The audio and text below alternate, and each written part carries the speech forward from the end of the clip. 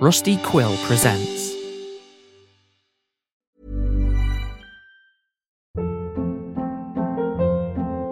Hold up. What was that? Boring. No flavor. That was as bad as those leftovers you ate all week. Keke Palmer here, and it's time to say hello to something fresh and guilt-free. HelloFresh. Jazz up dinner with pecan-crusted chicken or garlic butter shrimp scampi. Now that's music to my mouth. HelloFresh. Let's get this dinner party started. Discover all the delicious possibilities at HelloFresh.com.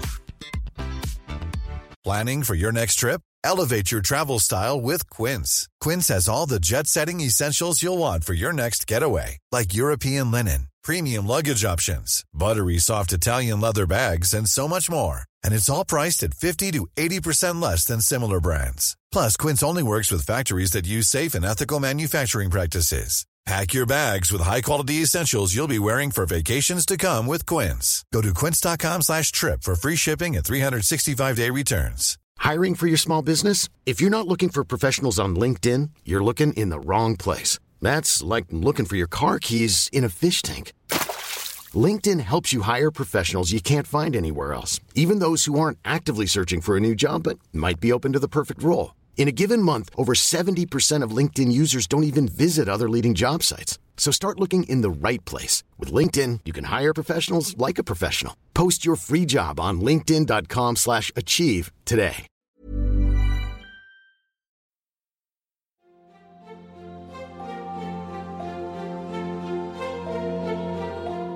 Circe, a podcast of the Ostium Network.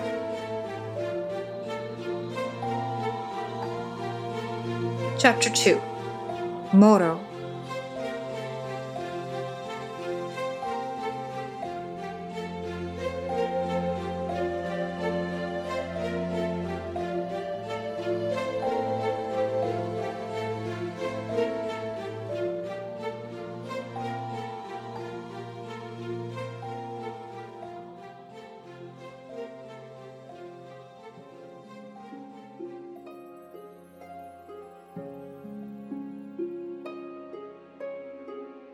I never knew my mother or father, at least not when I was older. As a newborn bundle, they were there, helping me, supporting me, nurturing me, and then they were gone. Gone from my life, gone from this world. Their bodies were never found. No one knew anything. As for me, a babe of just 6 months, I was rescued by a very special woman. Clystra was her name. She was old when I was still very young. When I grew to my teens and over teens, she was older but did not seem so. She appeared just as I remembered her when I was 15, 10, and 5, but I knew before 5 that she possessed a special gift, a gift she chose to impart to me, for she was a great sorceress, a Circe. She came upon me in a setting that bears more than a passing resemblance to a quaint tale out of a very old book. I lay wrapped in a swaddling blanket in my wicker crib, studying the intricacies of my toes and their ability to move independently, as if they were their very own tiny little creatures. It made me giggle endlessly. My giggles grew louder when I discovered I could in fact reach these little toes, and my face grew shocked when I learned they were part of me. You are perchance wondering how I could recall a moment in such detail from a very young age, how the mind does not begin to keep and maintain thoughts and memories such as these until a few years greater in age. Let me elucidate, and by the same token reveal the awesome power of the incredible Clystra. On the day she performed this complicated spell, I had no idea what her plans were. She told me nothing, but let me stew in my wandering thoughts. I merely watched her as she assembled her articles, picking up certain rocks from various baskets in her storehouse and assembling them in a crude pyramid before me, then accumulating a number of sticks and twigs which she carefully lined up against the rocks, all seeming to come to a tapered point. Wait here. Then she stepped outside her home. She was gone for but a few moments, and returned with a gorgeous vibrant green rose, the burgundy leaves flaming the exotic color of the flower. The fact that this rose's color was the same as my eyes was not missed by me, especially since Clystra has told me this myriad times over my years. I knew then that this was certainly something involving my person. I grew nervous. She delicately placed the flower on the rickety scaffolding of sticks and rocks. I thought it would all come tumbling down like Eggy Freddy. And it did but tremble for a second like an insect about to take flight, and then held. Are you ready? I gave her a look that said I knew not at all. She nodded in acceptance and began.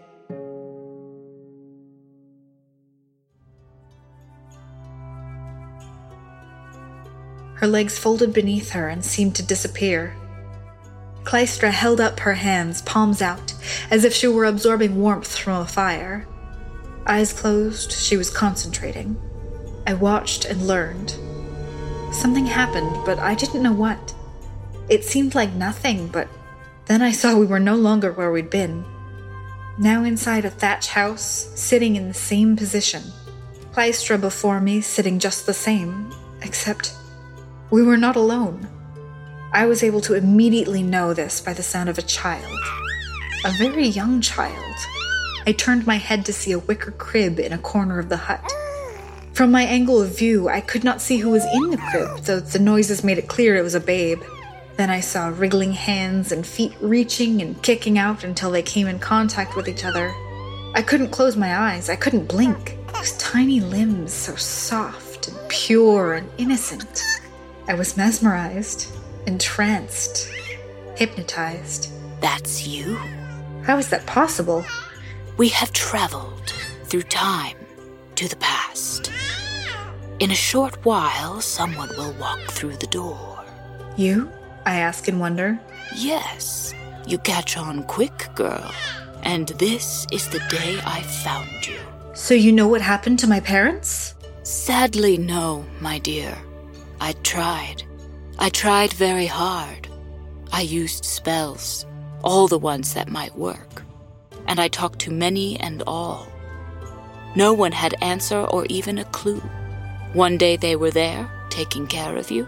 The next, they were gone. I wanted to move on, not talk about this still fresh and open wound. How have we traveled in time? We do not have long, so I will be terse. You know the essence of magic is in the life of things, be they organic or not, living or lifeless. The stones I chose because they are equal to those in this hut. I can't help asking, you remember the exact stones? I remember everything I see, because I have to, because it is a focal part of the craft, because it is a requirement and a tool of the sorceress, a tenet of the Circe. I took a little from each stone. The stones and rocks of Albion are almost as ancient as the planet itself. I only need a little time, so I was very sparing with each stone. If you examine them, you may notice a new scratch, a small nick, nothing more. The more essence you take, the greater toll it takes on the object. Hearing this, my eyes returned to the grouping of magical items, and I gasped. The sticks were no longer there, gone. But no, there were small piles of wood dust around the rocks. They'd been converted to oh-so tiny pieces. The cost of the spell, the sacrifice. I could also see the rocks now, and Clystra was right. While I had not paid much attention to them before, I could see a visible white scratch on one, a scratch that looked fresh. On another, a small piece was absent, as if it had been deftly cut away or dropped onto a sharp edge. I looked for the last ingredient to the spell, and for some time could not find it. The lovely, vibrant green rose. There was no greenery to be found anywhere on the floor between us.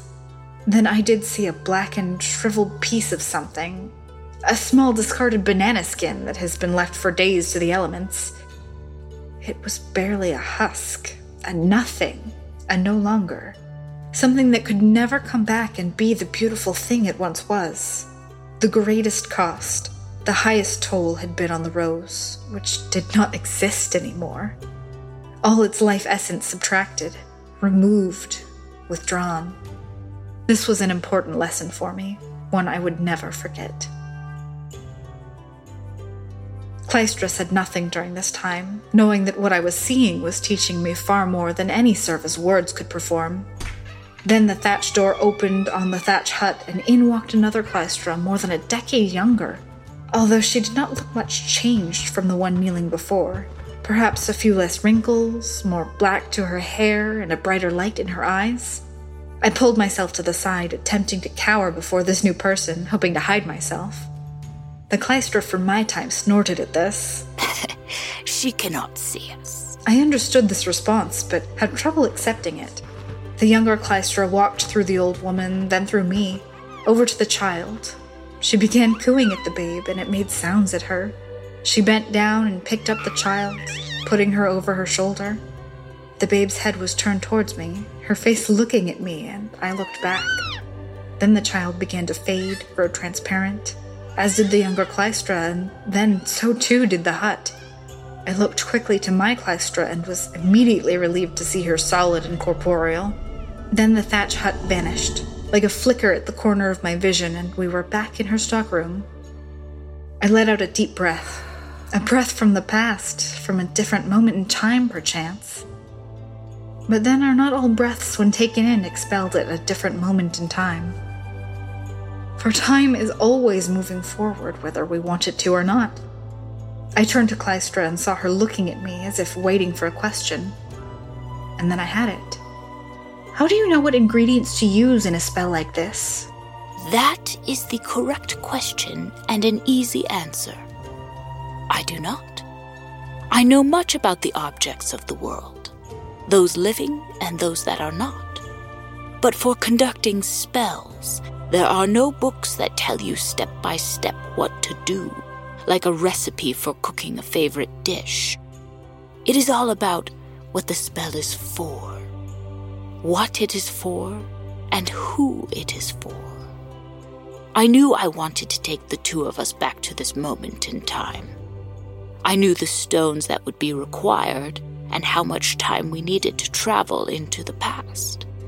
I knew the amount of life energy that would be required from past experience.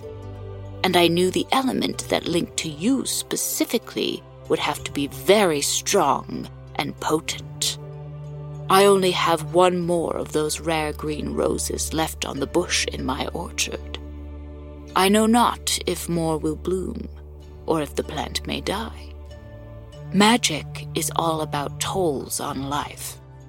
The role of the sorceress, the Circe, is to know the toll and to confidently know whether that toll is truly worth it.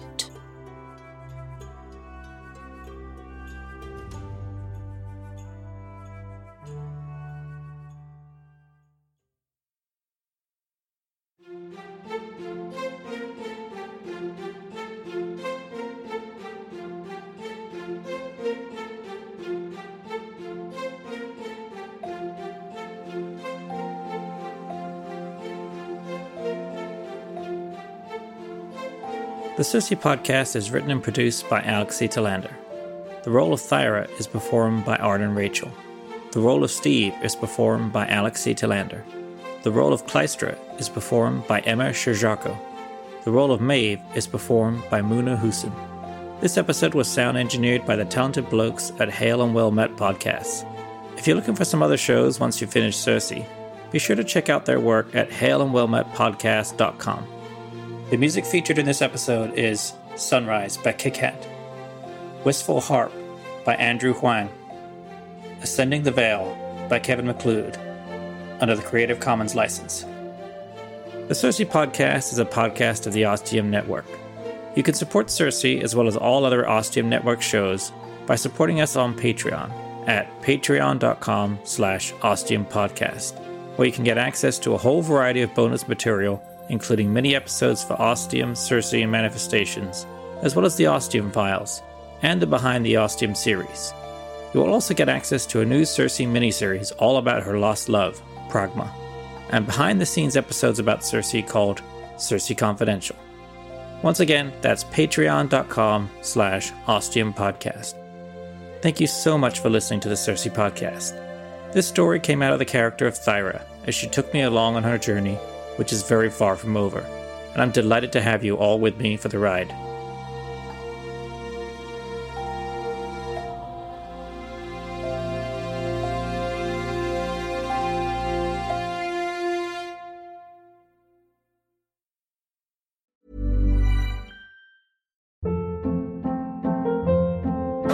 Hold up. What was that? Boring. No flavor. That was as bad as those leftovers you ate all week. Keke Palmer here, and it's time to say hello to something fresh and guilt-free. HelloFresh. Jazz up dinner with pecan-crusted chicken or garlic butter shrimp scampi. Now that's music to my mouth. HelloFresh. Let's get this dinner party started. Discover all the delicious possibilities at HelloFresh.com.